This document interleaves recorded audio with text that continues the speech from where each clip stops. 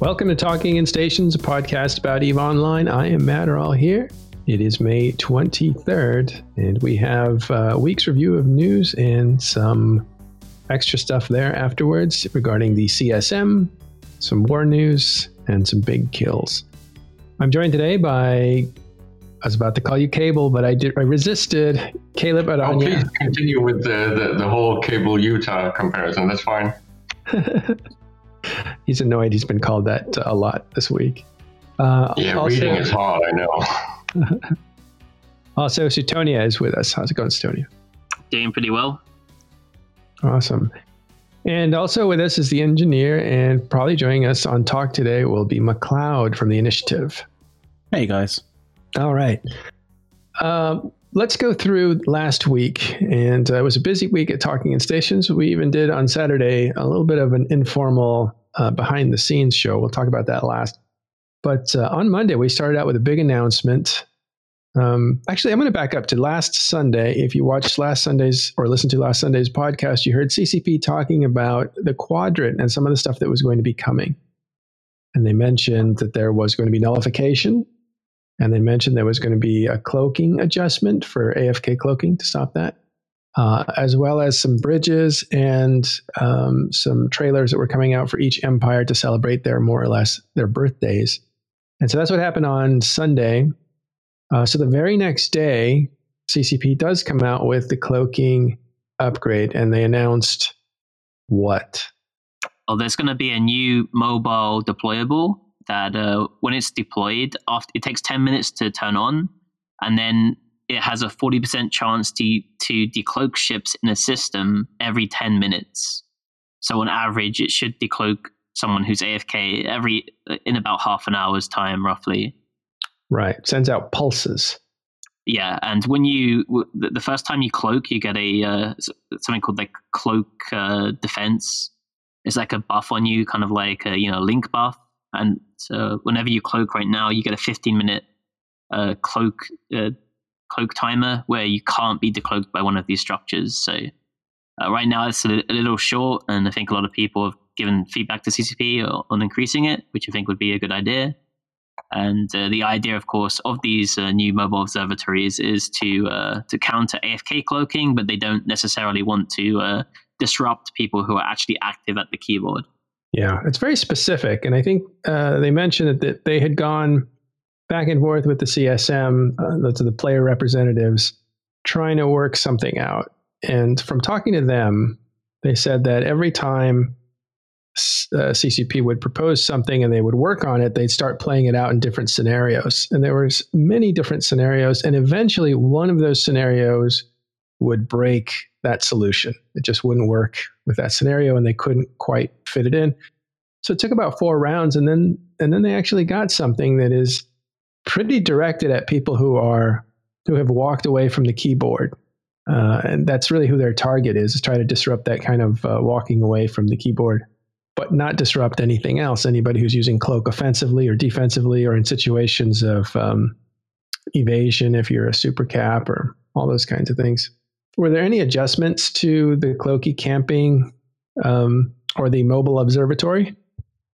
Not so far. The stats are exactly the same as they were introduced on Monday, but I know CCP has been looking at feedback, and I know CCP Rise has said they're going to be changing things. Like, for example, right now they can be deployed in wormhole space, and that wasn't intentional when CCP Rise said that they're going to ban them from wormhole space. So they're probably going to adjust things probably next Monday, I'd imagine. I don't think there's a graphic in-game for the observatory yet, so I think it's probably still some time away. I don't think we're going to get it as soon as we got the nullification changes, which they were introduced, I think, on Tuesday. On like Thursday, right? They said they were going to do it on a Thursday. Then they had like an iteration on Friday. Then they had another iteration on, I think, Monday, and then they put them in on Tuesday, which is really quick. It was like 5 days from us, from the public knowing about them. That's what we talked about on Tuesday, actually, and that was patch day, because we were a little caught by surprise because we figured there would be more time, as you were saying. And no nullification changes went in along with warp core stabilizer changes. And And people were surprised. That was just so fast because they had, as you said, made adjustments, and it looked like they were still trying to get it in the right place, but all of a sudden it appeared inside the game. What were some of the side effects of that? Well, I guess a few people have probably lost interceptors, not realizing that they're not nullified anymore, or people who, like, there wasn't any time, like, unlike the industry changes where they gave us like a good, I think it was like 4 weeks or so from them announcing it to you being able to, you could buy the seeded BPOs and you could research them and get stuff pre-built that are ready for the new stuff. This patch didn't really do that. These modules are very easy to build. I think they only have like a 20-minute timer to build them without any skills. With skills, it goes down a lot. So you can build them really quickly, but there wasn't any like way to like have them ready and built to go onto your interceptor straight away. You had to buy the BPOs on patch day and then build them in your space and then put them on, which it is quick to build them, and they're pretty easy to research as well. I don't think they take more than like a few weeks, like most, cheap modules. But yeah, I think some people actually got stuck that were fitted for the old way of life. And so when this came in, they were kind of stuck. I'm sure there was very few of people who were, who couldn't, they were in a structure that didn't have a core in it, which means they couldn't use fitting services to change out their modules, but they had modules they couldn't undock in. And so they found themselves in a stuck position. And CCP said, just write, bug report stuck and we'll get right to you and figure out. Or you stick a core inside the structure and use the fitting to adjust yourself. I think there was a few other things like the shuttle, which is now nullified. That's a new power for it. It didn't have that before. But the text that said that it had that power wasn't there. And some people pointed that out. And there was like two other things, I think. Oh, I think there was a nullification module that was a meta module, I think, or one of the versions of it would fit on a bomber. And so that was none of these nullifications or modules are supposed to fit on bombers, but one out of the three did. I'm sure that was a typo of some sort. That got fixed pretty shortly afterwards, within a day or two. And I think there was just one more thing that people were looking at.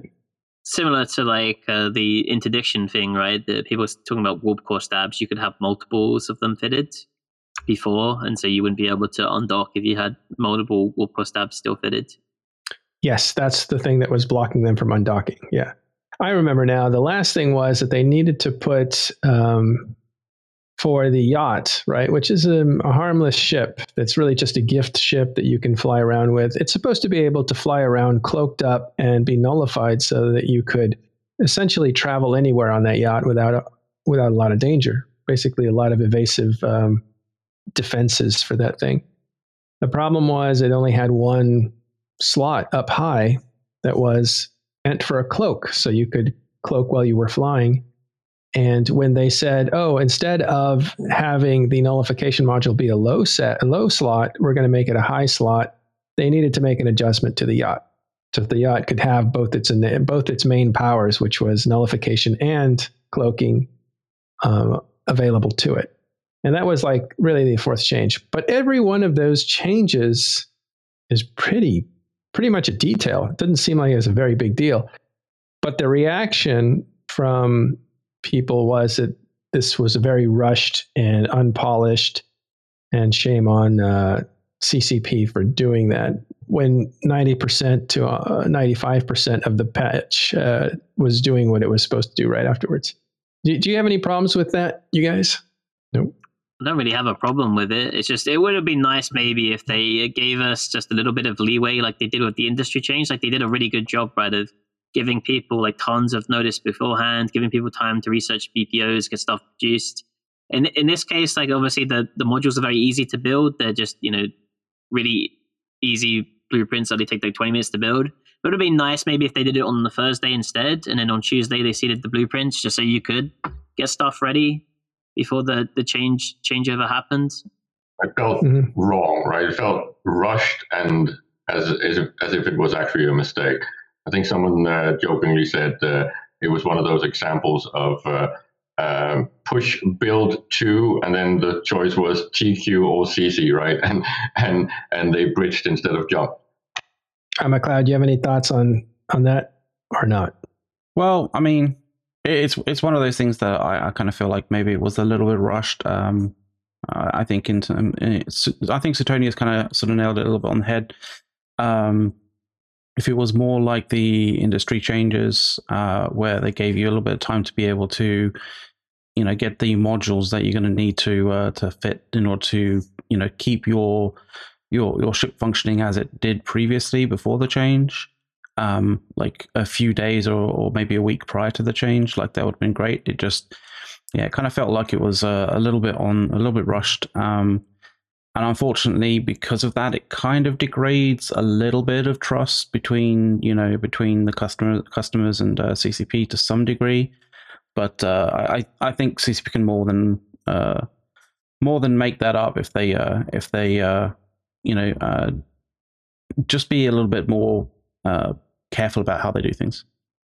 Yeah. Well, again, I think it was a whole lot of air about nothing, because the errors only affected a few people and they were fixed within 2 days. I believe in chaos era, the era that we're in, where players are, where players basically get caught off guard and have to make adjustments and stuff. I like to see players off balance myself, because that's what creates drama and error.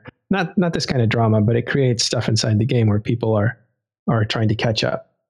But they would still not have been able to prepare for it if it had been launched the following Tuesday, right? That it was still very, very fast cadence. So it's more about the communications back and forth. And ironically, I think for the past many, many months, right, every single time CCP has done a patch, it's been almost, in my opinion, seamless from a technical point of view and when it comes to engaging with the player base. But this one they just stumbled on. It's like, why did this happen? What do you mean they stumbled? There was a few errors. There's always patch errors. There's always little things here and there. Maybe there was it was fresh in everybody's mind, and it was such a shocking change, the nullification changes in general, that I think there was some reservoir of bad feelings towards it. But I actually have bad feelings the other way. I feel like CCP had the great escape. Here's an adjustment to warp core stabilizers that can fit on more ships, and here's nullification, which can fit on more ships.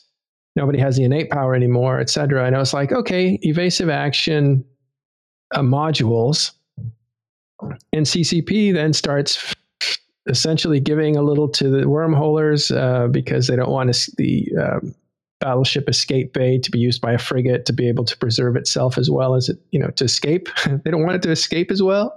And then, people say make it a high slot, and it just capitulation after capitulation. There's like 3 or 4 capitulations, and then the players are like, "Oh, CCP's listening to us finally, thank God." And every time I hear happy players because CCP is listening, I start to feel demoralized, because I'm thinking like, this is basically the loudest players preserving their scenarios. And that's like lobbying. And it just tells me lobbying CCP works. Well, that doesn't, for the silent group that doesn't want to, go to the meta to prove their case, that kind of sucks. Well, but it was not capitulation. It was based on valid arguments and suggestions back and forth. And it was not even lobbying. I don't see this as an example of the player base trying to strong arm CCP and CCP caving. The whole thing with the stealth bombers was explained why, even though some people actually kind of liked the idea, but it was explained why this might be at least premature to do, right? And it's the same. They're not going to go back and fix it, though. You don't know if more ships might actually not be added to this. But the point is that when it came to shifting it from a low slot to a high slot, that was also a quite useful suggestion, because it's really kind of where stuff like this belongs. This is where the cloak is. So why not also have the module that does this? And from a nerfing, action and aggression instead of nerfing low slot utility, that just makes sense. I don't know. I think it's. I think it took away from other possibilities, other creativity to preserve a certain a certain scenario. You take away the possibilities of it. But I think the problem is not nullification on a bomber or not. I think there always should have been. I think the problem is the T1 frigates is what I'm thinking of. The escape bay that they created that seems very gamey to me. I don't think I liked it when it first came out. It just seems like very much a mechanic for gameplay, which I think Suetonio would like because he's very much a game player.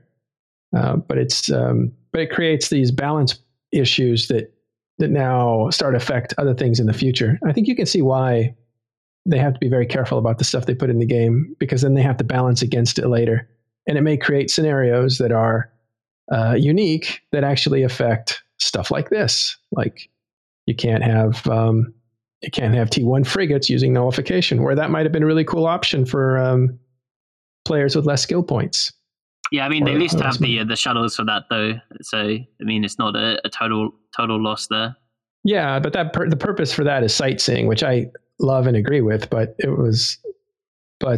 nullification for a player that doesn't have a bunch of money might have been good for a T1 frigate to be able to actually do what interceptors used to do. But anyway, part of me also thinks that maybe this change was also something to sort of like kill two birds with one stone kind of thing. Like deal with like mixing up nullification a little bit for the players, but also looking at it from a balance standpoint from behind the scenes, instead of CCP having to keep lists of all the ships that contain, or all the ships that are have built-in nullification, right? And when they have to change that, have to go through every single ship to change that sort of thing. They literally just have to go to one module and then select which ship type or ship group they don't want to have nullification on. So it's a lot easier for them to go in and sort of change, from the back end. Well, all right. I just wanted, let's move on because we're stuck on Tuesday. We always seem to get stuck on Tuesday. But that was Patch Notes, big day, quick delivery on something that was a big change that people were very emotional about, the nullification changes, warp core stabilizers. So I wanted to offer the opposite view of, hey, CCP is making good changes because they're listening to players. On Wednesday, we talked, we had basically one of these shows where we try to teach new players about these new jobs, we call them, inside of EVE Online, because industry has expanded to want more ingredients from the environment, which means different people's gameplay has the ability to be profitable again. If you're a gas miner or a gas huffer, or if you're a moon miner. So we're doing specials on each of those professions that you can do. We will do one on production with Kenneth, who will walk us through how you actually build stuff from nuts to soup, or soup to nuts, I forget. And Wednesday we had one of those, and that was for planetary interaction, or PI as they call it. And Abby and Rundle, but Abby prepared this whole thing, and we may have a part 2 on it because we realize what a big subject it is. So we may end up doing a series on these things. But that was pretty informative to players because we gave some advanced tips. Also on Wednesday was the Poshvin fights between Electus, Matari, and I think Strybog were fighting over some stuff. Any of you guys know that? It was a Tatara, right? Oh, that was killed a while ago. Oh, I think there was a series of fights. Oh, I think they tried to hit back at a different structure, right? And they were repelled, I believe. Yes, but so the Tatara died like last week. Yeah, but they had a great time apparently, and it was a nice size fight, like 100 to 150 on each side. Those are good. Oh, never mind. The Tatara was saved, I think. Yeah, I don't remember the results. We need Arcia here to tell us that. But we did cover that, Poshvin fights. Check that out. That's on a Wednesday program. And then Thursday, we met with Flying Dangerous. That is a group out of Pureblind, kind of a new bro-friendly group. And so you can check that out. And then Friday, the monthly economic report hits for April. And what happens, Caleb, right away? What? We find out it's not complete. Oh, the MER? MER, yeah. Monthly MER economic was a report. mess. It was pushed prematurely. It's almost as if it's a theme. So some of the graphs and some of the data was actually completely wrong, and actually the old data from March. So it was a little bit back and forth of trying to figure out which ones were not there yet, and then reporting back to CCP. And yeah, it took a while. And I'm not even sure if it's completely fixed. I think the zip file is fixed now, but I'm not sure if the website is fixed. Yeah. Yeah. Did you say like some of the charts weren't updated? Is that what it was? Something like that? Yeah, they were the old ones. They were the ones from the month before. Funny enough, I think it was all the semi-new ones, because Larrikin has been playing around with updating some of the data sets and the graphs, and I think it was all his stuff that was wrong. Yeah. Well, what were some of the highlights of that monthly economic report? Well, some of the highlights was, of course, the effect from the industry changes being very obviously shown now with the huge aberration spike in industry and the slight shift of mining actually being above destruction again, which of course is offset a little bit by the valuation, so it might actually not be quote unquote the real numbers. But it is just showing that destruction is slowing down. So the war has not been able to keep up the gap between replenishment and destruction, right? Yeah. I think the standout to me, well, not just the blue loot thing that we'll talk about in a minute, but was the drop in production. I think it's hard to look at. That's the cancellation, right? Because you're just on the other side now of the rage build, right? So everyone is pulling out and going into a holding pattern when it comes to industry. Because even though we kind of know everything about the industry, you don't want to commit yet. So it's the non-committal thing on the other side of this huge rage building spike. Especially when it comes to the more expensive things, where there's still a problem with some of the bottlenecks and some of the things being very valuable. That means that those bills are still extremely expensive. I had a long discussion about the whole battleship price range right now, and when it's actually going to drop below the current high. So yeah, everyone is just waiting a little bit, and they will start committing when the demand shows up again. And because of all the other changes, right, we don't know exactly what the new meta will be and what will actually be required.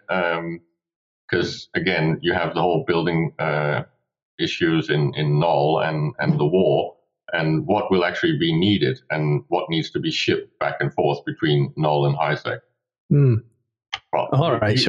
You kind of know a little bit about this because you've been doing industry yourself, Marol, right? When things like this happens, it's a bit like when patch day hits, you have to put something in your skill queue, and when industry changes hit, cancel all your build slots and make a decision, right? You need to wait for the information, and this is what you'll see. Yeah, I think that's true with all major changes, and the production change was a major change. I saw this happen when, in a different way, when Phoebe jump changes arrived. Oh gosh, what was the year for that? 2015, maybe in the spring. And even before those changes hit, they were heavily being discussed, and everybody knew something was changes. And if you look at the map in nullsec, nobody really did anything aggressive. There was a lot of sameness, really, for all of 2000 and the second half of 2014. I remember the Halloween war came to an end a few months, let's see, probably in February or March of 2014. That was the BTAC-R fight that kind of settled things. And then N3 went on to win the war and against mostly Russians because CFC went back home. And you ended up having kind of this like just consolidation by N3 of the South, and they just rented and rented and rented for as far as the eye could see. I think it was the biggest empire Tranquility has ever seen. It was the N3 renting empire. And at that point, Northern Coalition had Delve, actually, and the border was between Fountain and Delve. Fountain belonged to CFC, or the Imperium, as they're called now, and N3, which is basically a lot of the Pappy guys right now, went all the way into Delve.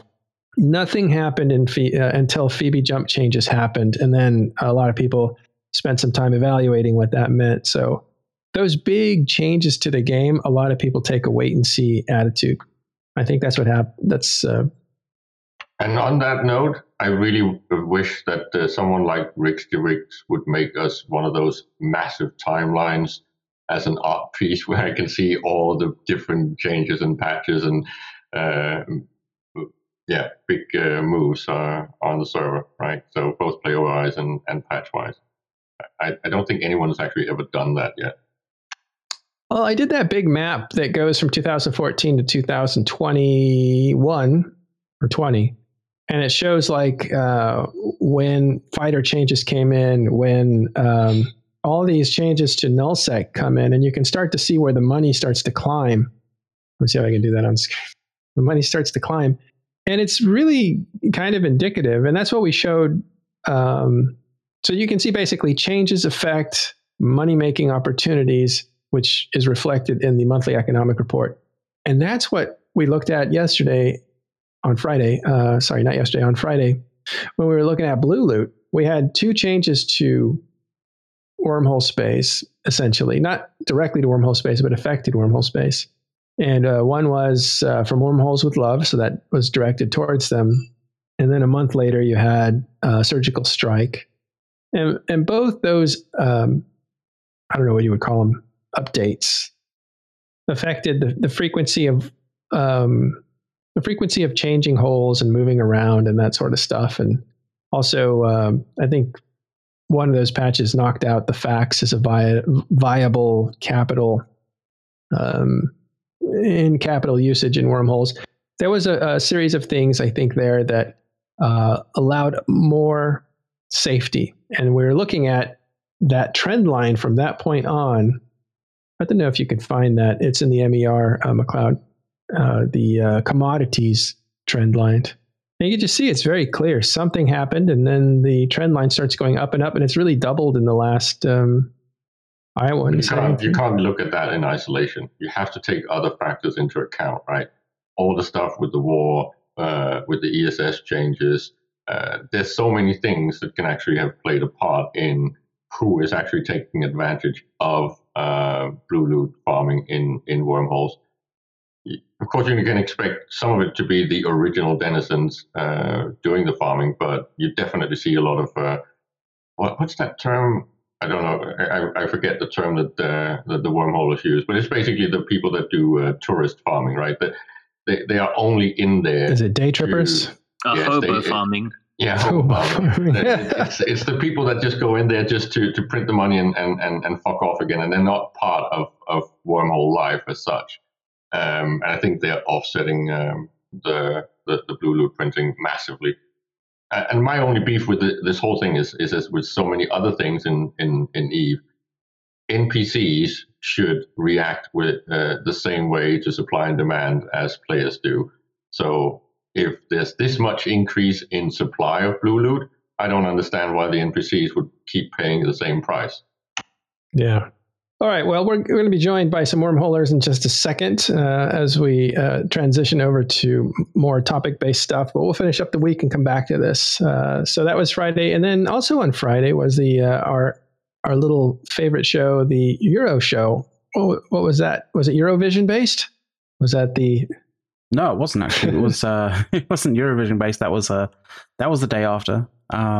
Last Saturday. But we talked a bunch of things. One of the main things that we talked about was actually crypto, because there's been a lot going on with crypto, and Hilmar's very he likes the blockchain kind of technologies and crypto kind of things. So we thought we'd do a deep dive into that to some degree. If we're lucky, maybe one day we can get Fonsui and Hilmar on the show to talk about crypto for hours and hours. Yeah, because we had Fonz on the show. We replayed that on Saturday for people in the U.S. time zone, just so more people could see it. And it's funny, it had like 30% of who watched it live. So I like it when you rerun a program, people start chatting towards the people on screen, and you have to remind them, no, it's a rerun. It's kind of funny. I mean, it does say it on the actual sort of like the top right, but Yeah, I don't know if people don't look or if it doesn't show up on the phone as well, or who knows. But it's kind of neat to see people want to interact with you guys. But yeah, so that was cool. The crypto, which is an interesting one these days. Yeah, there's been some political kind of back and forth going on with it. Some crazy. Yeah, it's some sort of crazy sort of stuff with that. But we also wanted to kind of give people an idea as to what the difference is between what a proof of work sort of crypto chain is versus a proof of stake crypto chain, and that's kind of quite important when you sort of think as to how you can have crypto be a little bit more sustainable for the long term. And we went through a few rabbit holes, right? It's a really big topic, both on the way that it ties into technology and gaming, and especially how it ties into real life politics and economics. So we tried to keep it within the range of the actual pieces of news, but it's just such a huge topic. So it went a little bit long. Yeah. All right. Well, let's not go too much longer with this. We'll be right back with CSM 16, the people who are in the running and some of the people who are not. We'll talk about Vendetta. They got killed. It's pretty expensive these days. But mostly we're going to focus on CCP's new thing. We'll talk to which is, what's it called? It's a career path. I just had it. Oh, the Academy. The Academy, yeah. Which is a brilliant, it's kind of a information site for players that want to change careers, or if they're new to the game, want to take up a career. And it gives a lot of advice all in one place. And we'll talk to somebody who formed that up for CCP. That is Ashley from Ashley in Space blog, which you should check out as well. She'll be on in just a second. We'll also bring on some wormholers to talk about the remainder of the things. We'll be right back after this short break. Welcome back. We are here now with some new guests. I'll start with Ashley Traynor. How are you, Ashley? I'm good, thanks. Yourself? Very good. And also from TIS is Teddy. How's it going, Teddy? I'm good. So wormholer, but also a candidate for CSM. So look out for that. And we also have Tiberius from TIS, from the Anoikis connection, and also Jove Talks. That is Tiberius. Good afternoon. All right. And his full-on morning voice, like mine.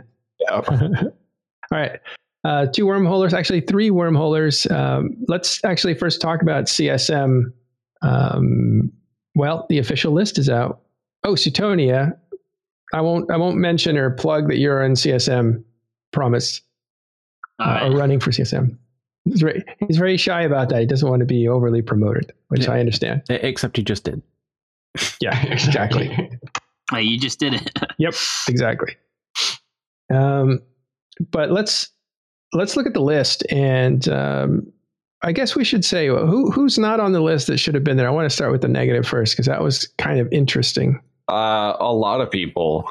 There was a lot of people who. Well, you, for instance, should have been on that list. Well, I mean, no, I withdrew from. I should have been. 2020 hindsight, I probably should have stayed on the ballot. But there were a lot of people who ended up getting dropped. I think almost the entire Teddy. I think you said this. The entirety of Frat's list got like completely taken off of the running. In fact, I think they're selling their spots now, or at least they're selling their ticket spots for their votes. Yeah, selling their votes. From talking with various different people about it, I have heard some things as simple as like, oh, they didn't have their passports ready to go, to something maybe, maybe a little more sinister or not, depending upon how you look at it, to terms of service violations. I think a good example of this is maybe a little more obvious to some of the people in the community would be Squishy. So Squishy released a video most recently about Extra Squishy or Squishy? Yeah, it was Extra Squishy. Extra Squishy released a video about the cloak exploit with Siege, with a Siege on a what was that called? It's the Siege module. Yeah, the Siege module. Thank you. So if you have an Abyssal Siege module, there was an exploit for a while that allowed you to cloak. He made a video about it. CCP said that's showing an exploit is against the terms of service. I would venture to guess that was probably the reason why he didn't get it on the his candidate list. There could be something completely else, right? Nobody actually knows except for CCP and probably Extra Squish. But I think that's probably one of the more obvious ones. And then there's quite a few other people who have had TOS violations, and it could be something minor infractions to something, maybe a little more major. Right. Well, I think the process is you put in your paperwork, they ask you for adjustments, but they're not going to confirm that you've made all the paperwork complete, I don't think. I think you have to pursue them and say, is everything in order? Am I good to go, et cetera? And then at the end, they do an AI check, I think internal affairs check, where they see what your behavior has been in the game. Do you have any complaints against you? Have you come up against the EULA, which is the end user license agreement? It's your contract playing this game, and have you violated that or come up against it in some way? And they weigh in that, do we want this person to represent the community if they are in any way tainted by past behavior? Right. And we've seen people knocked out by that kind of stuff all the time. Sometimes CCP doesn't tell you specifically what it is. They just give you an idea that it's in this range of things. By the way, Noisy Gamer points out that 14 of the people that applied didn't make it out of 61. So he says it's typical. That's usually about the average that the people don't make it. Other people that weren't on there were like Dark Des from Fraternity. You said that, I don't know if you said 3, but I think that's what the count was for Fraternity. Had 3 people from Fraternity that were going to run. I think none of them were officially sponsored. Dark Des was probably going to get the nod and be officially sponsored. Now, why is that a big deal? Fraternity is like the number 3 voting block. If you look at voting block last year, clearly Imperium is the biggest voting block. Second is Horde.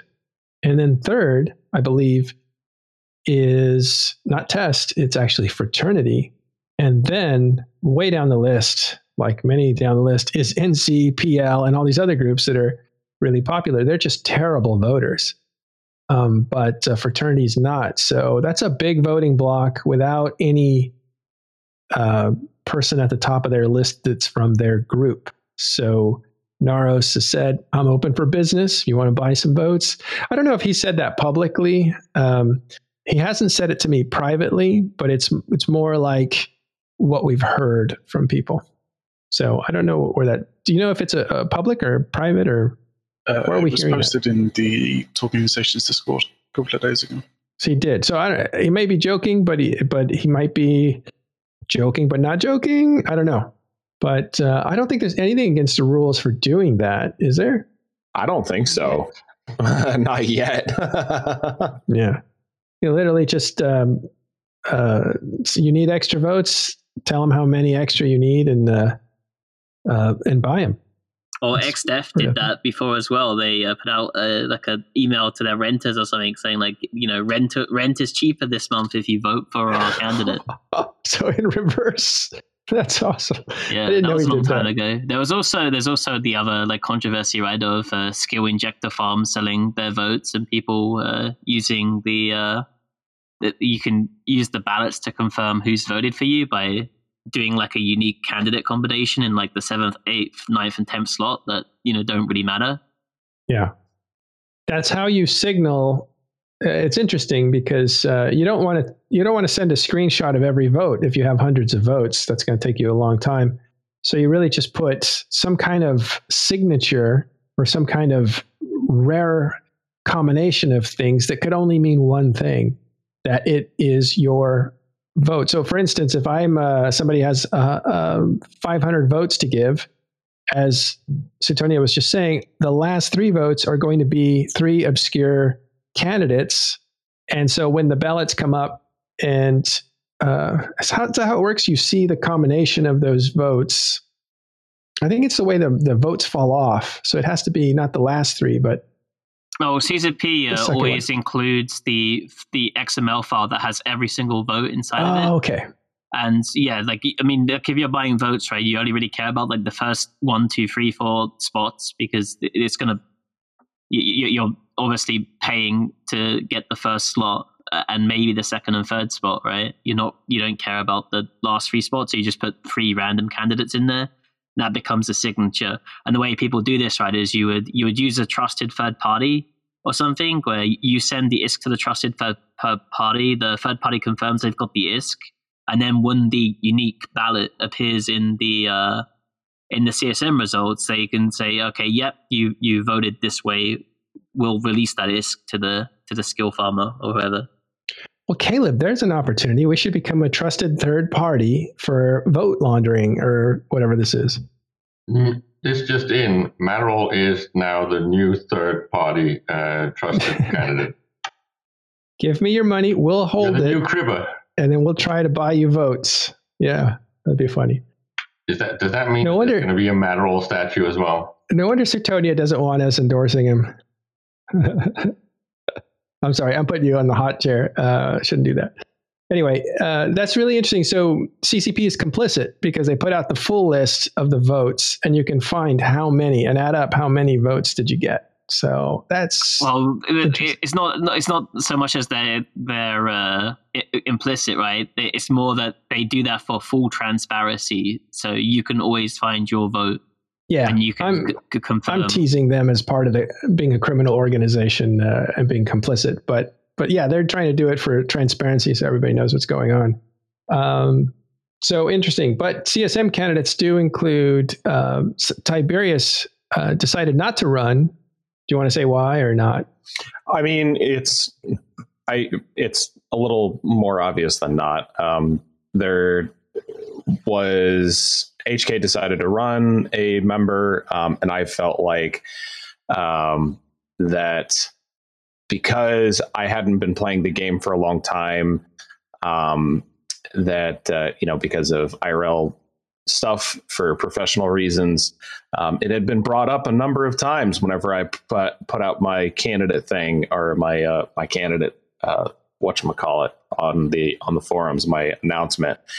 And I decided that there was probably not a lot of legitimacy to it, because regardless of the fact that, I can interpret and break down data of wormhole space and kind of accurately interpret how it affects the ecosystem, there's still a lot of people who prefer people who know and understand the game from a PvP aspect. And if you don't have a PvP kill board, then you're not going to, look appropriate. And at the time, HK was, or not HK, I should say HK wasn't putting him forward.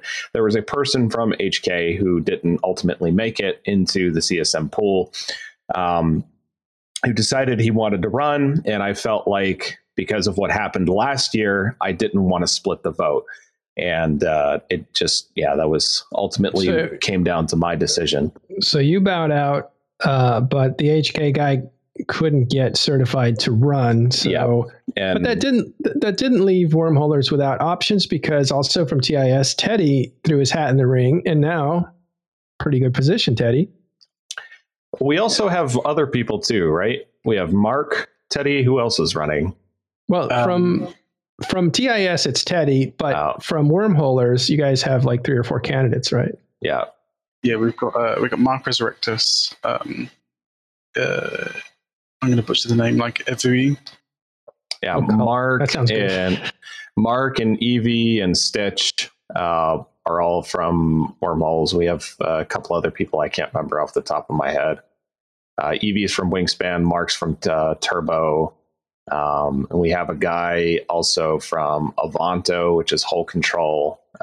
And those are the only ones that I can think of off the top of my head, at least the ones that have been vocal about it. So they did make it on. Yeah. All right. Who else isn't on there that was surprising? Anybody else? I should have written some names down, but for surprising people running or surprising people who are blocked? People who weren't able to get on the ballot. Oh, okay. One of them was Isak, which was a little surprising since he appeared on a few shows already. Yeah. Well, that's an interesting thing because the actual campaigning window, I think, is only 2 weeks before voting starts. So you kind of have to pre-campaign before you're even certified. So that's going to happen. Yeah, there was Gideon as well. Yeah, he was on talking on stations talking about it, and he had a very technical problem where his passport wasn't the right passport that CCP wanted, even though it would get him to Iceland. It wasn't exactly what they wanted, and so that technicality might have knocked him off. Maybe he can appeal that since it's very technical. I'm not sure. Oh, there's the really obvious one in Constantine getting blocked. Yeah. So who's on it that is interesting, Caleb? We're kind of conflict of interest here, but anybody interest you that's running? Well, I still hold to the fact that when I vote for CSM candidates, I am more focused on, do I believe that they are good at the whole interaction and how CSM meetings are conducted and what their purpose is. So yes, I want representation of as many groups as possible. And of course, I'm personally mostly focused on someone that actually has an interest in things like third-party tools and the economy. But that's my gameplay. But other than that, some of my favorites have actually been people like Billy and Brisk, because I feel like they take the actual appointment serious and they have a politician's attitude, right? They listen to people, that they seek out experts, and they're almost more like a funnel for the voter base to CCP than actually trying to sit there and lobby by themselves. Yeah. Well, there's interesting people running this year that haven't run before. You have a Rix Javix running. He's a very big community personality. You also have Lucy Liu, who's an incredible PvPer from the Russian language part of the community. That's a first time, which is interesting. I think there's also a second Russian candidate too that's from XIX, if I'm not mistaken. And who else is running? Well, you have Kenneth running for as an incumbent, and you have 8 out of 10 actually guys coming back running as incumbents, which is pretty high. I think last time it was 7. So it might be, there might only be limited space for people. Oh, Pro God Legend jumped in from test. That's a weird thing, right? That's almost like a split vote scenario, which is weird. Well, they'll have to navigate that, but that is kind of a bad omen for someone like Ron USMC, who's very popular as a streamer. He belongs in test. He would have been an easy second choice to Billy, but now Pro God kind of complicates that combination. What's test going to do? How are they going to do that?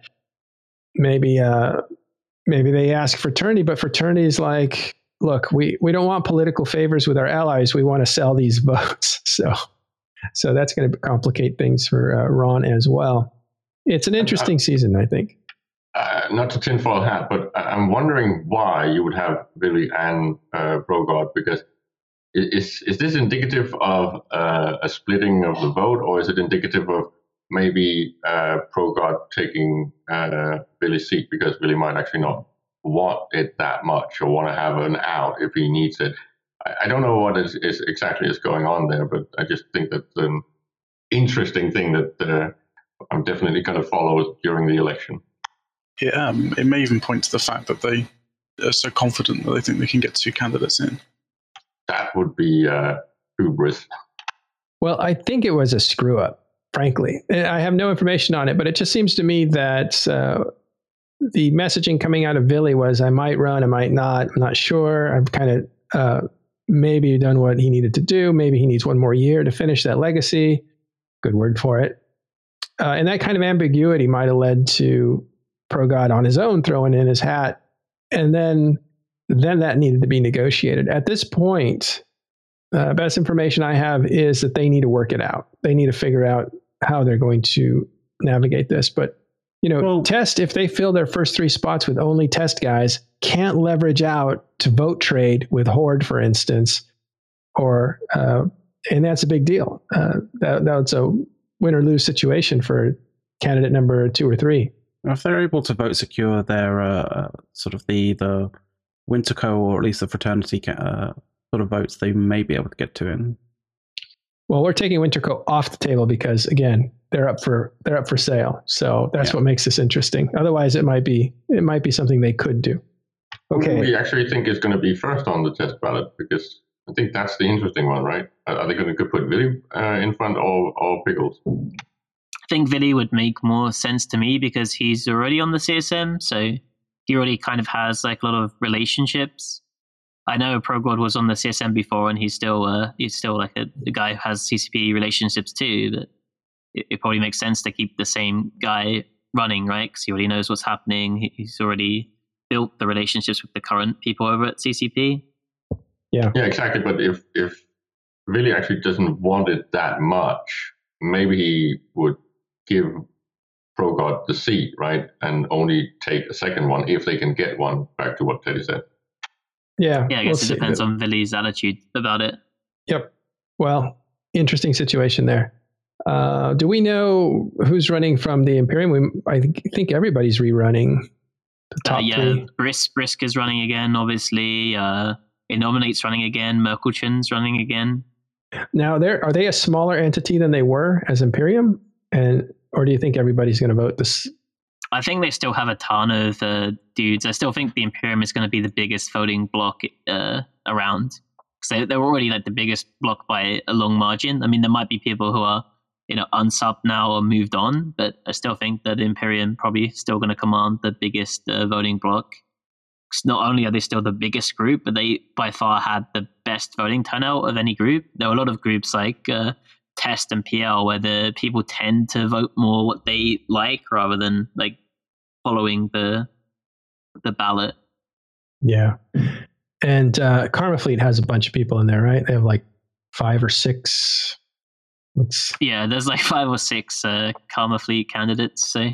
Yikes. Okay. All right. We'll check it out. I don't think any of the other ones will get in. I think a lot of the power will go into getting Merkelchen a nominate. I think it'll probably be Merkelchen number 1 and nominate number 2. And then Brisk probably number 3, with Brisk being like number 1 on the init ballot. Yeah, same as last year. Freedom Tower asks, who does TIS endorse? We only endorse our TIS we have like 5 members, candidates, right? don't we? We have 6 candidates. Yeah. They're not ours. We have me, we have Arcia, we have Teddy, who's here too. We have Dr. Spottermain, as well as Rich Richmond. Which one am I forgetting? Kenneth. Oh, Kenneth Field, yeah. But we don't endorse them necessarily. Well, maybe we will. I don't know. We haven't decided. But we go out and we find really good people at this game. And that's who we recruit, because we want to bring some really good voices, not just people who know everything, but can also explain it well. And that's who we bring to TIS. So if they're TIS and they're running, it's kind of like we've certified them to be good enough to be given the airwaves to talk to you guys. In a way, that's an endorsement. Well, and as you pointed out the other day, the diversity of what type of and what focus our TIS CSM people have, it's really up to the voter to vote for the one that has the focus that they actually have an interest in. So if you are a wormholer, of course, TIS would say, well, you should vote for the TIS wormholer candidate, right? And same with if you're a third-party tool interest guy, you should, of course, vote for someone like Spot. If you are small roaming stuff and high knowledge of Eve, you should, of course, vote for someone like Suetonia, right?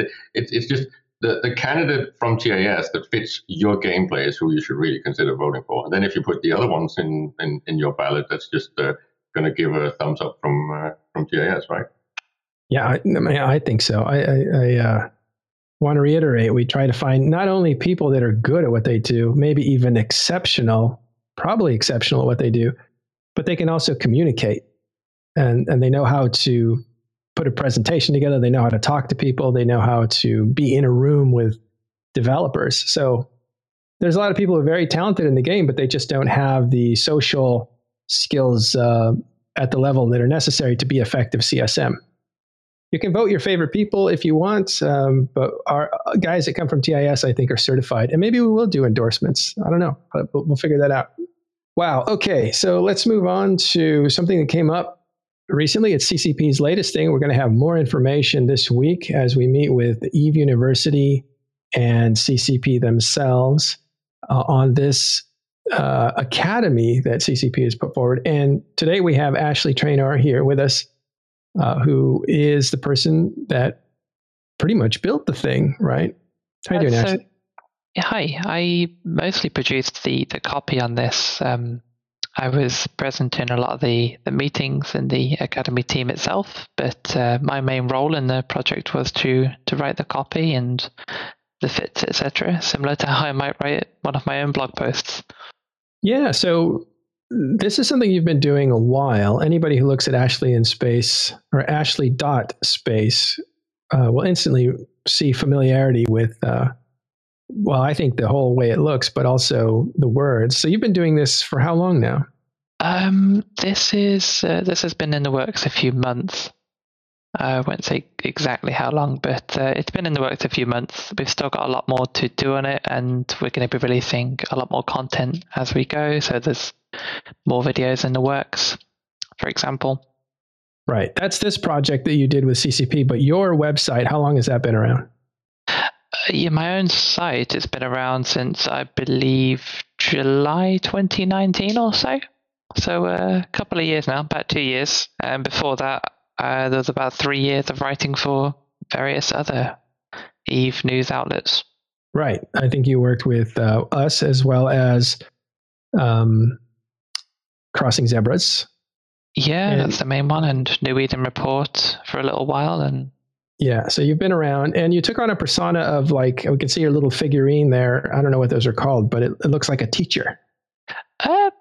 Kind of, I suppose. It was a commission that I got from Eve Moedesu on Twitter, and it's just, I wanted something to use on thumbnails and such. Yeah. And so you've done fittings and you've done advice, and it's mostly, it looks like geared towards, I mean, it's high level advice, even if it's written in a way that newer players could understand it, right? Yes and no. I probably can't explain exactly how I write my own blog. I write it to try and explain things, but I do assume some level of knowledge. I do also have some more Nubro-friendly articles as the How to Crab series, including an Alpha Clone article, and I've got a few fitting fundamentals articles, for example, which are really the basics of fitting. Yeah. So what happened here with CCP? How did that come into being? I don't know how much you can talk about it. And you said it's taken 2, maybe 3 months so far. But how did that all start? I've had some good contacts at CCP for a while now, primarily as a result of my own writing, and it just ended up with I was just reached out to by CCP Goodfella and some others at CCP, and we had a bit of a chat about the project and if it was something that I would be happy to be a part of. And from there, it's more of a case of organizing contracts and such and getting all that sorted.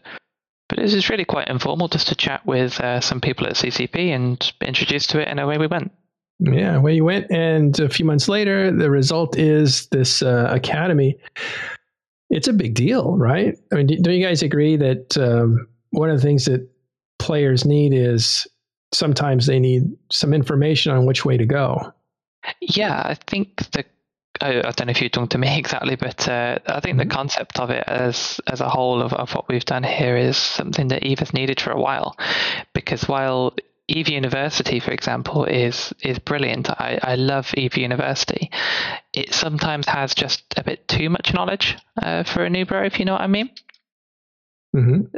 So having something like EVE Academy is going to help more with helping players set their goals when they're starting the game and really pick a route that they can shoot off down and start learning more about the game as they go. And sometimes that's all it takes, the first 2 or 3 weeks in the game or something where you get involved in a particular career or so, and you can learn more at your leisure from more advanced sources. And that's something we've provided a lot of on the Academy as well. Yeah, I think also for people who are transitioning to a different discipline, because we talk about EVE Online not being one game, but multiple games. And so if you need to adjust for different gameplay for some reason, like maybe now you need to become a gas huffer or do some industry stuff and you don't know where to begin there, this looks like a really good primer. Yeah, I would say so. It's primarily for new players, but if you haven't done industry before, then you're a new player to industry. Yeah, I think that's kind of lost on people. Have you guys seen it? What are you guys' thoughts?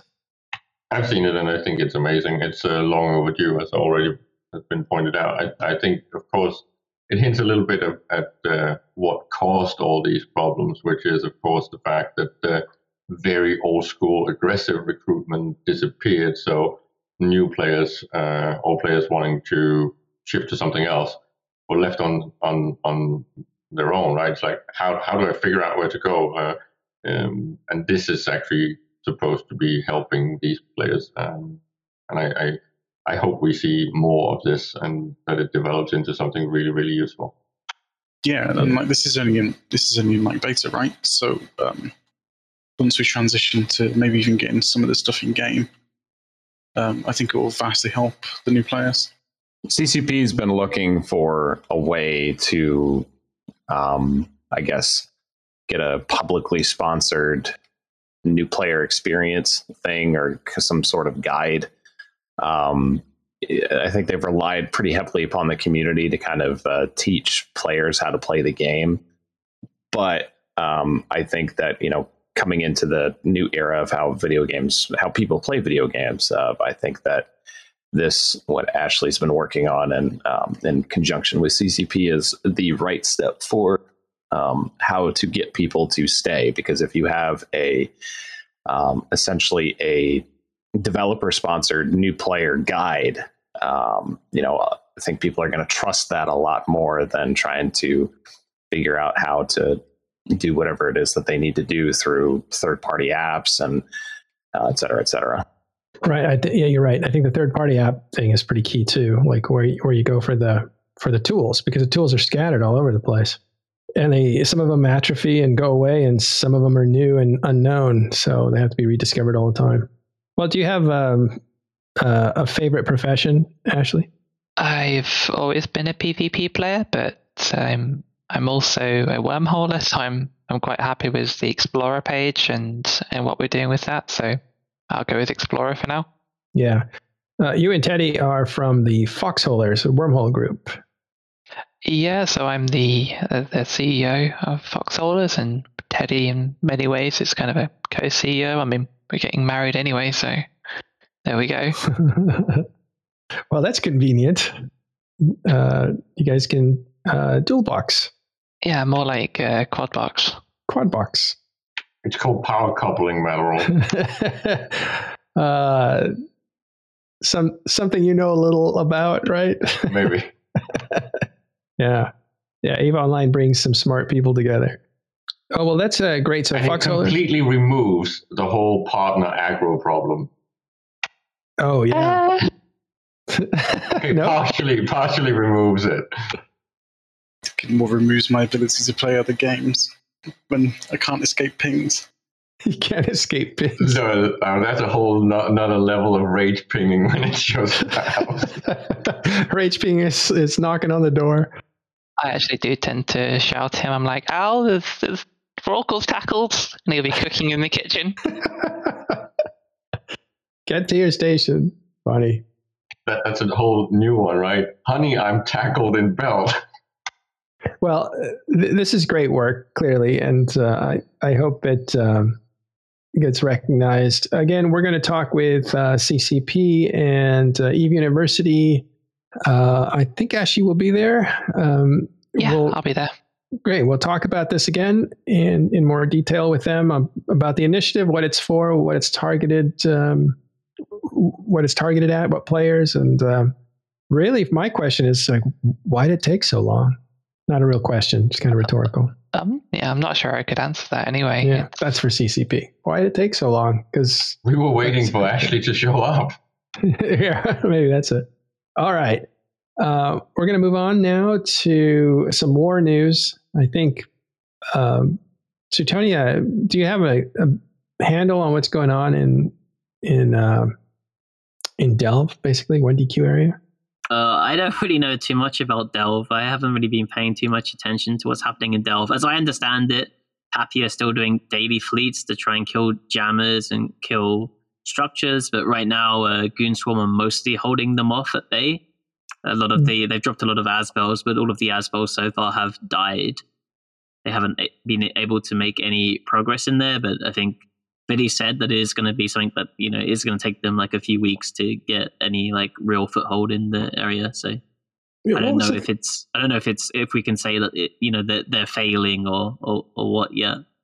No, I think Matani put out a statement to his guys along the lines of good job, and on the other side of it, Pappy was saying like Imperium ran out of fighters again, and I think I talked to Kenneth about this on our very casual group that we had yesterday, and he was saying like, yeah, because building fighters is a pain. It's not that easy to do. I mean, it's easy. It's just a pain.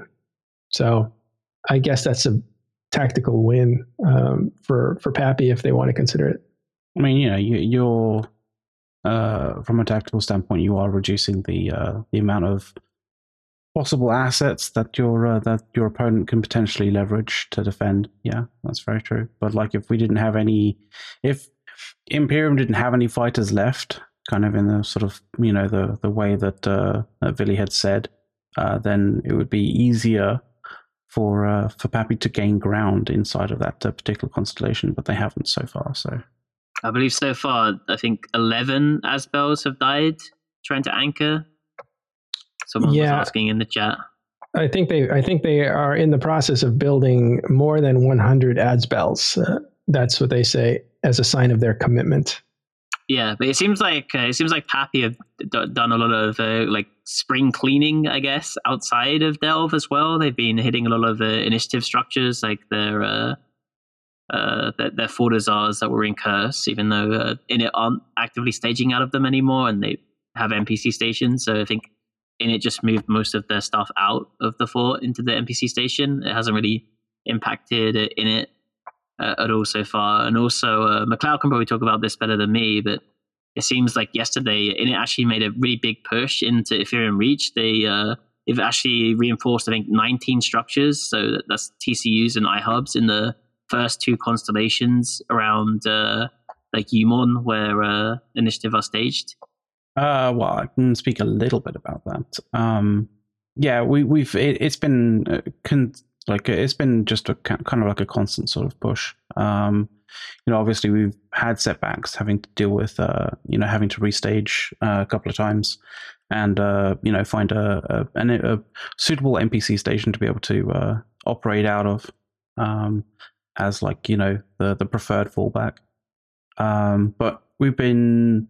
Yeah, the reinforcing of iHubs, that kind of thing, and of Citadels is a sort of paramount importance. But also, the destruction of jump bridges has also been a very important thing in terms of key strategic sort of wins, because that does reduce sort of the what I would consider to be the quality of life inside of built up space. Yeah, and the same thing kind of happened with Catch initially, right? Aside from the alliance that kind of folded straight away, it was mostly that kind of a slow grind. Yeah, that's exactly the plan, I believe. Right. Yeah, and there's some news in the north, kind of, where Fraternity have decided that they're going to try and invade Pure Blind now, as well as kill the remaining Trigger Happy Fortizaran system in Tribute. There was only one system that they had left, which is AW1, which is a pretty important system because it borders Pure Blind. Yeah, who are they fighting there? Is Fraternity versus Volta and Toilet Paper mostly, as well as the Hostile States Coalition, which is not really a coalition in the traditional sense, but there's Volta plus Toilet Paper plus some allies like Hysteria, Scumlords, RHP, I think also. I don't know if they're technically in the alliance or not. I think they are. Yeah. It's kind of those independent states that were up there before Fraternity moved in. Yeah. So that's heating up. And actually, I think we had seen, I don't know how forthcoming they were with it, but Flying Dangerous might have been involved with some of that as well. Yeah, they were definitely helping. Triumvirate as well also, even though they're in Cloud Ring, they also are allied to Volta and were helping out in some timers. They were in Bombers, I think, for the fight that was in K1 on Thursday. Yeah. All right. So some cleanup work going on outside of Delve. Inside of Delve, there really doesn't seem to be any story that's pivotal at all, and that's what we focus on is the pivotal points in the war, the plot points, and we haven't seen one yet. There was early on. There was what looked like might be a crack.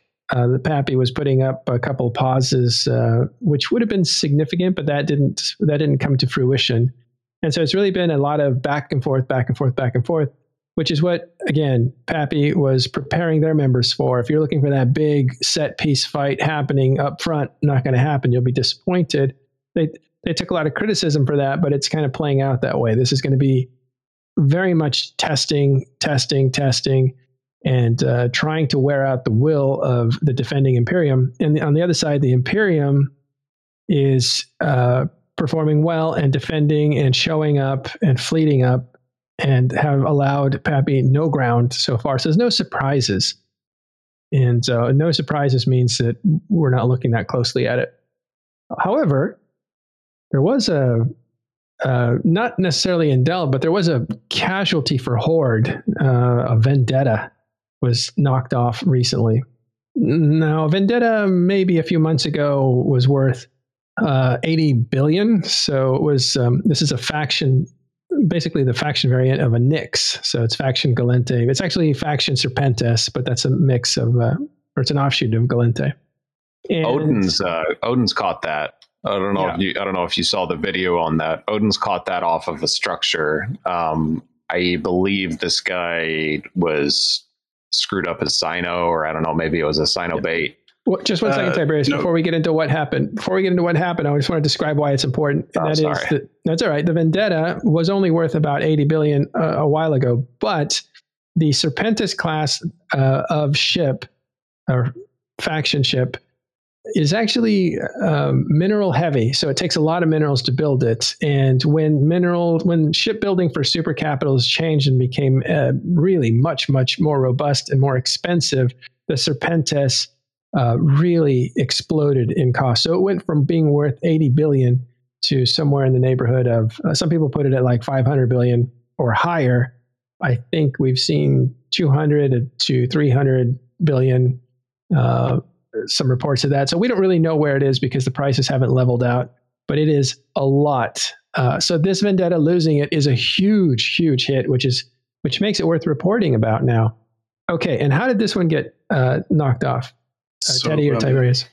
The AAR that they linked in TAS, what they posted in TAS, he was practicing bombing runs, screwed it up, went back to the Astra, and got bumped off. Then obviously once it's scrammed, you can't retether. Okay, that is someone that is somewhat of a novice then, maybe not. But normally, if you're trying to learn something in an expensive ship, you do it on the test center where if you screw up, it doesn't cost you your valuable item.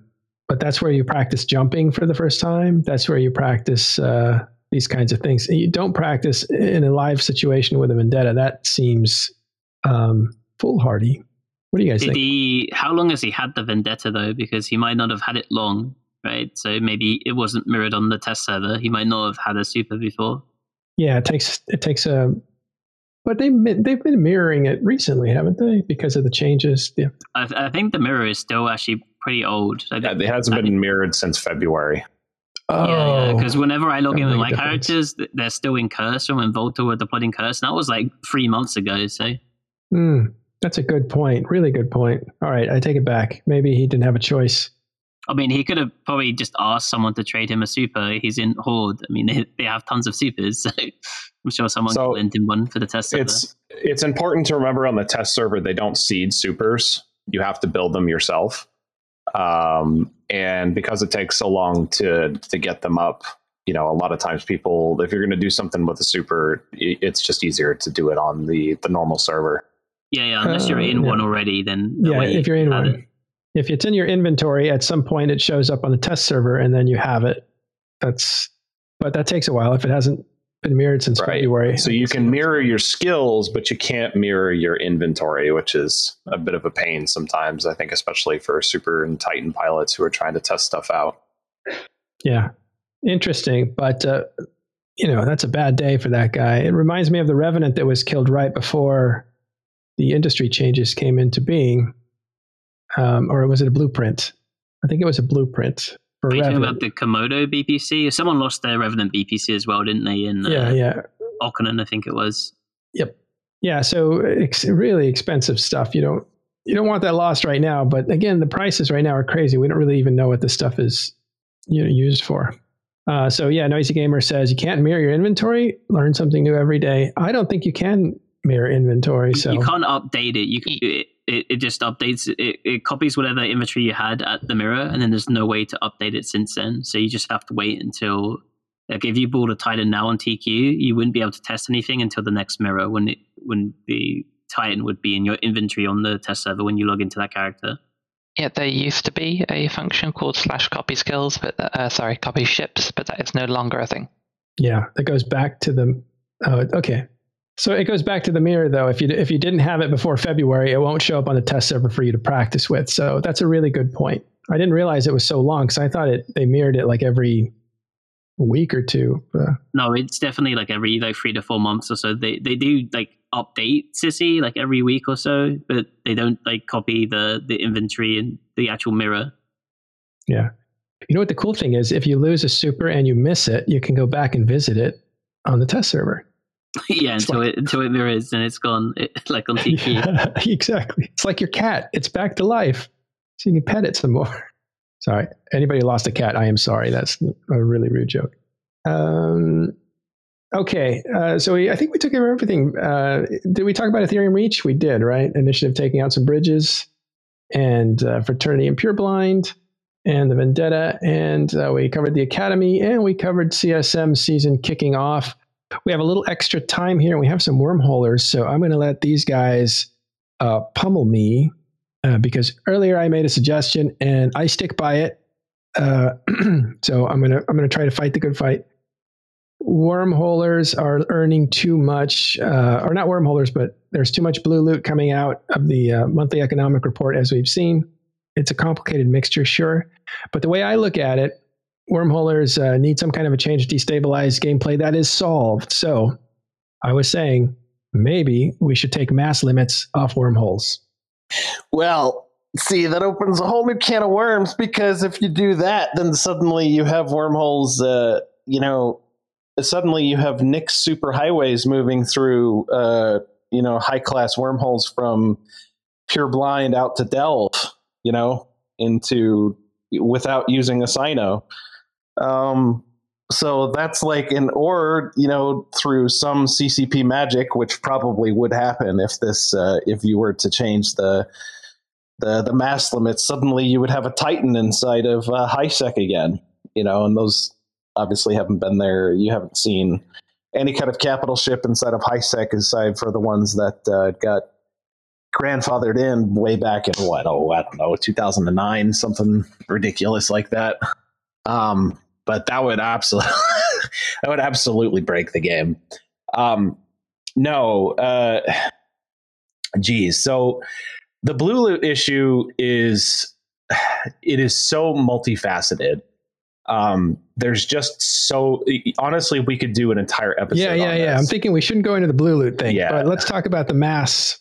Open up mass on the wormholes and just make them switch faster. Why isn't that a good idea for wormholes? And why can't they be Can I just repaved? Like, why can't we look at wormholes in a different way than it's been, lately in the last 5-10 years?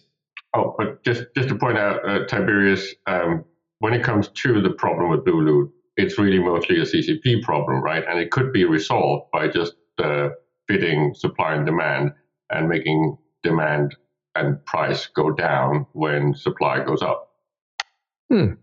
I don't think the Blue Loot is the only problem. I think wormholes seem solved right now, don't they? Is this just? I think that is 100% an accurate description. Wormholes are no longer I think it's kind of a silly thing to say that wormholes are a bit of a wild west, or that they're the Wild West. Yeah, sure, they are to a certain extent to like new players and stuff like that. But we have established groups of people who understand the mechanics of space very, very well.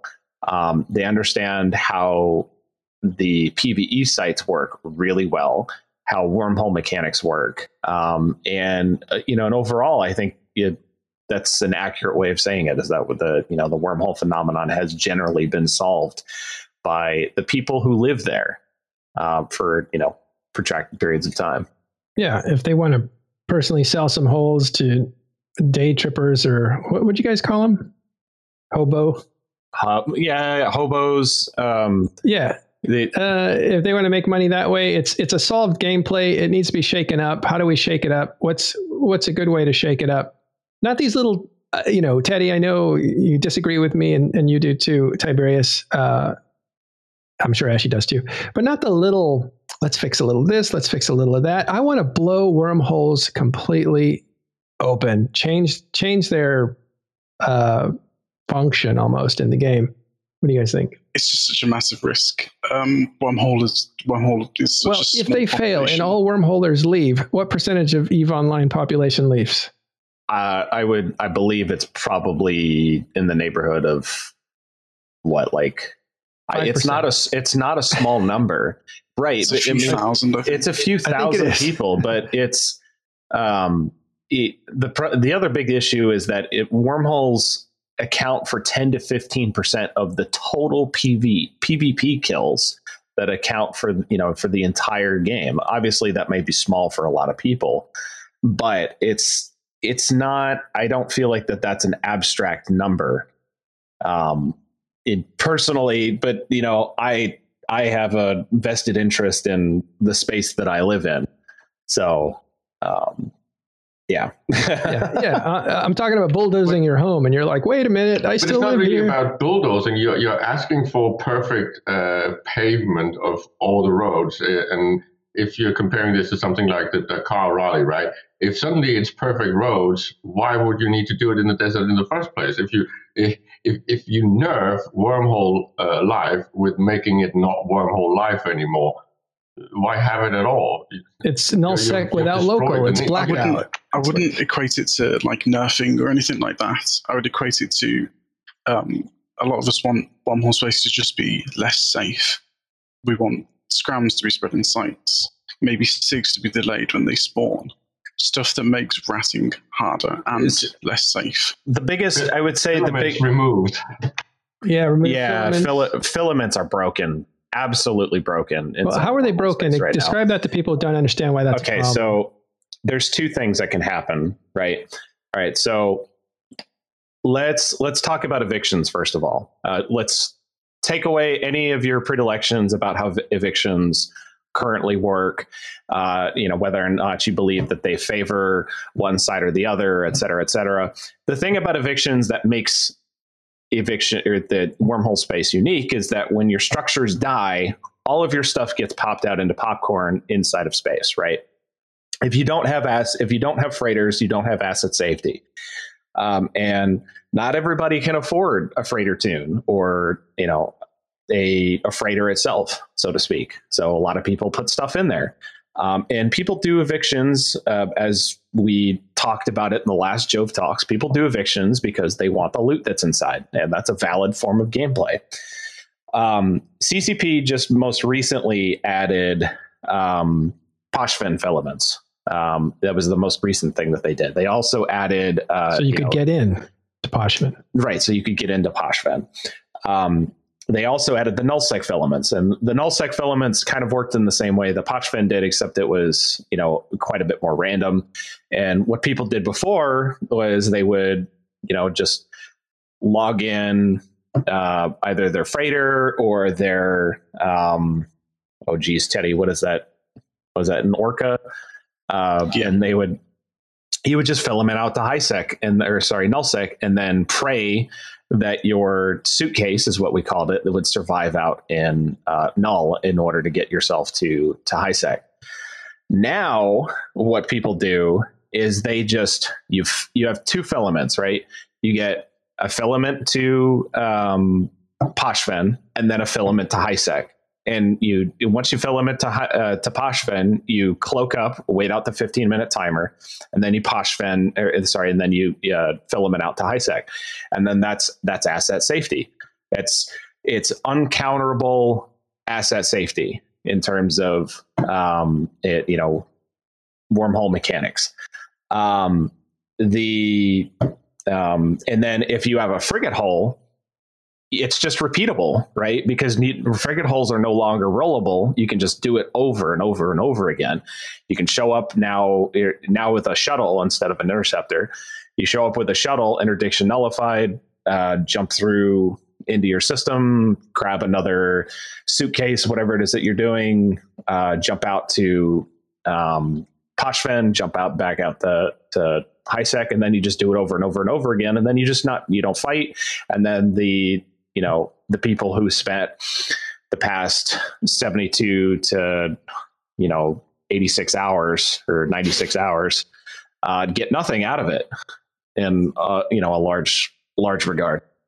And the other thing too, this is what's really, really, really frustrating people now.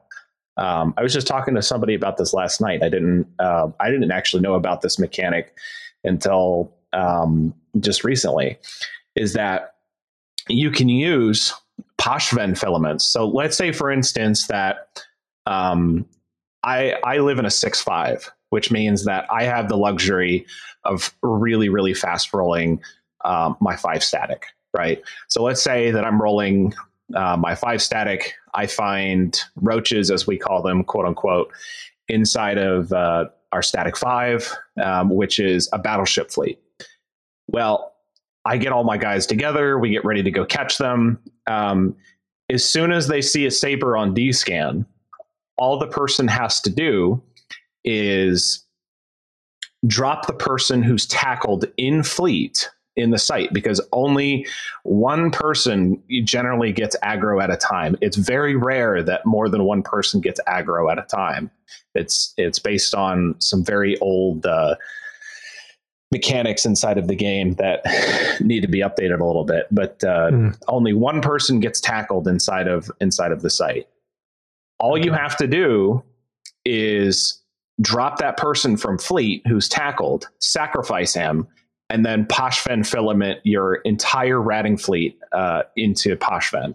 And then, of course, all of these ships have refits for safety, right? They have, I'm sure they'll have the warp core stabilizers and cloaks and et cetera. They just put cloaks on their ships because you can refit from a Nestor, which is most of the time is what they have.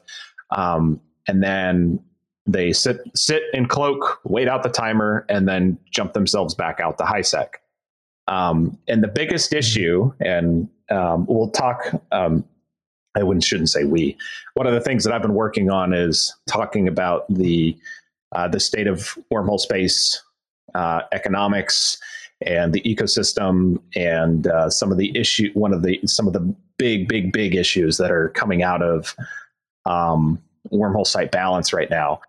But one of the biggest issues is that wormhole PvE sites were balanced in 2016 based upon the ships that were available then.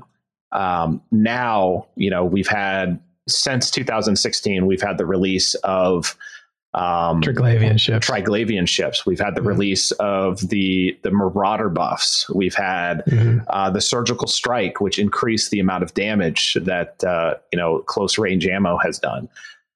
So it has made battleship ratting more and more and more viable, when in fact a lot of the sites were balanced around capital ratting. So what ends up happening is that it was balanced around the fact that if you wanted to make this money, as much money as wormhole sites were making currently, you needed to use capitals. And as such, because you used siege, the most popular one was dreads. Dread self-tackle. You can't warp out whenever you're in siege. But now that now that battleships are more and more viable, the risk profile is incredibly spread out, right? It's not, you can do sites with battleships with one or two people multi-boxing accounts with much, much, much, much less risk than if you were doing it with capitals. All right, I think we got it. The needs, and you were going to write some stuff on this. We'll look forward to reading that. I want to ratchet up the drama here with Teddy. Do you disagree with? I want to go back to my pet thing: mass limits taken off of wormholes. I do. I also, apart from Tiberius's points, it would also basically turn any wormhole eviction into a proxy war between the NorSec alliances. Because they would just backphone each other. And each eviction fight would just turn into thousands or hundreds. Well, what if the wormholes are moving faster? Would that complicate things? Oh, not really, but pretty quick scanners on the whole. Unless it was rolling every 5 minutes. But then at that point, wormhole space would be very nearly unlivable. But can you could you imagine a scenario, and would this attract people, a scenario where wormhole space became nullsec with blackout, as we kind of wanted? Because some people came back to the game saying, yeah, I would love those hunting grounds. Like, Suetonia, would you want something like that? Surely that's Pochven, no? It's Pochven. Wormhole space is completely different just because of the way you travel around wormhole space, and the fact that there's no supers in wormhole space and capitals are really restricted. Right. I don't think you can really compare the two. I don't think you compare nullsec to wormhole space. Like, wormhole space definitely isn't just nullsec with no local. It's like a completely different ecosystem. Beast, right? Because you have the effects inside the system and stuff as well. But yeah. And to me, it's the mass limits that make wormhole space what it is. You can't just bring 100 battleships to everything. You can't just bring 5 faxes through a wormhole and just AFK tank their fleet. Well, right. So it seems to me that being able to block the doors is one of the problems of control. The thing is, this works. This ecology worked for a while because there were so many different independent, just leave me alone people. And now you have corporatization of wormhole space, and now it doesn't seem to work like it used to. And there's a lot of pain coming out of even the wormhole community itself, saying, "Hey, we're broken." And it kind of feels like, well, yeah, you guys kind of corporatized wormholes. This was starting to happen in 2016, and it really kicked in last year for some reason, really in high gear. You're mostly looking at the complaints people have around frick holes, which are one of the complaints from half of the wormhole community. The roach fleets, as have already been discussed. I wouldn't say that just stripping mass limits out of wormholes would be a change. I think, maybe making a drastic change to wormhole space could be a good thing to do, but it would take a lot of thought, and maybe it's more than fiddling numbers. Maybe it's new deployables, maybe it's new structure things. Maybe you could keep the mass limits, make wormholes really hard to access and block the door, but maybe there's like a once a week Sino into a system or something. Just random idea. So the kind of touching back on what you were talking about, Matterall, you said it's really easy to close the door, but it's also very easy for somebody to come and backdoor you. One of the biggest issues back in February with the From Wormholes with Love was when they reverted what is essentially known as the high class rage rolling patch, where they didn't allow you to one-shot wormholes with carriers anymore. And there was demonstrable evidence that had a very, very negative effect on the amount of capital ships that were dying inside of wormhole space. I mean, it was like a third of all capitals that were dying just dropped. It dropped to a third of the original numbers that were doing it. I spent hours and hours and hours poring over that data. I don't even Teddy, do you have that graph anymore? I think I have that graph anymore. I've got them, yeah. One second. But it was very, very, very stark. And I haven't rerun the numbers yet to see if the reversion has had a positive impact on things dying, but I would venture to say yes, just based on seeing from my own personal experience, because I live in a high class wormhole now. We've caught quite a few dreads since we've been able to rage roll while one-shotting holes with our carrier. So if you look at this graph, you'll see From Wormholes with Love drops off about half. And then there's a TD Sin eviction. The TD Sin eviction was just way too many things dying. And it was really hard for me to kind of normalize what we were looking at. And then as soon as Surgical Strike hit, it was like gone, right? Yeah. And this is just force auxiliaries that we're looking at, not, this isn't any other ship that was really, or any of the other capital ships. I've got graphs for those laying about as well, but that's probably one of the most classic examples as that. And I think it was, unfortunately, this was compounded by the fact that CCP also got rid of the ability to add more than one injector inside of a fax. So right, those are the changes we were talking about earlier. Right. Yeah, this graph really sort of encompasses some massive changes to the PvP meta in wormhole space last year, with sort of the effective end of like Apex heavy armor fleets. I can only really think of one more that's happened this year. So, kind of circling back to what you were saying about mass limits and changing those things.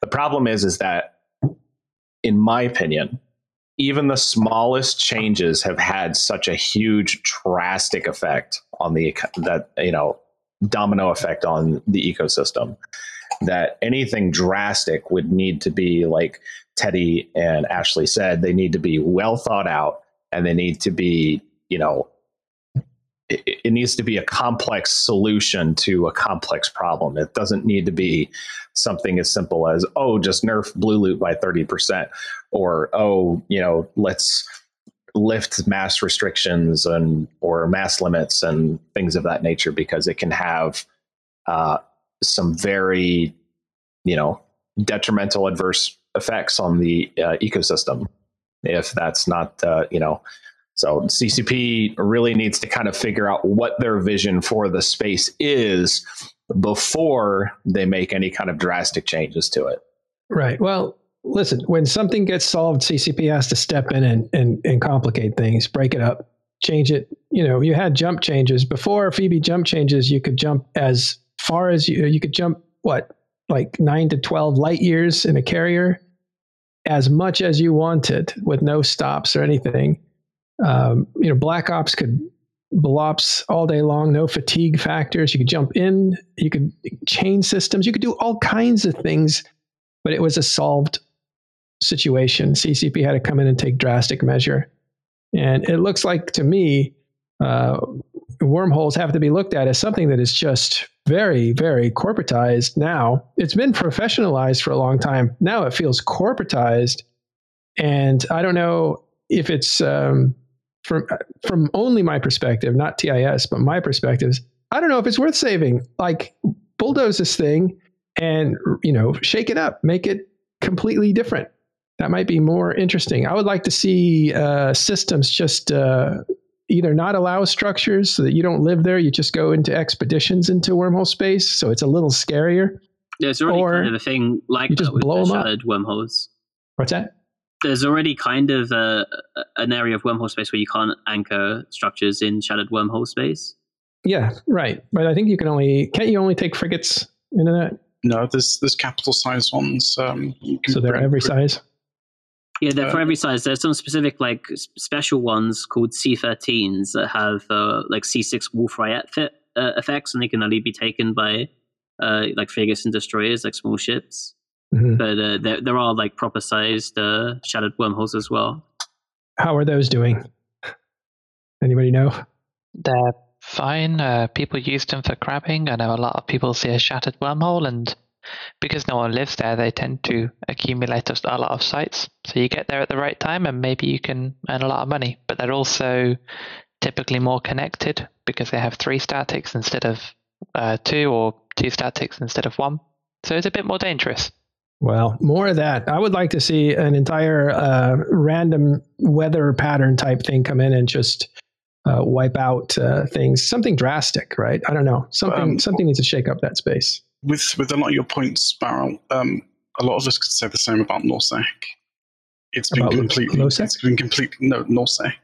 where it's been completely sold for years and years, where no one really fights each other. Everything seems staged. Where a lot of us could say people are fighting each other now. But you've got half the game blue to fight the other half. Well, because N plus 1 is hard to defeat, yeah. And I know wormholes don't have that problem. It kind of has the opposite problem. Just don't underestimate the value of trying to solve something at the root, right? Because if you're talking about, I keep comparing wormhole denizens with real-life Tuareg and Bedouins and their tents and ability to survive the desert, right? Well, the desert should not be able to support scaling that type of lifestyle up and up forever.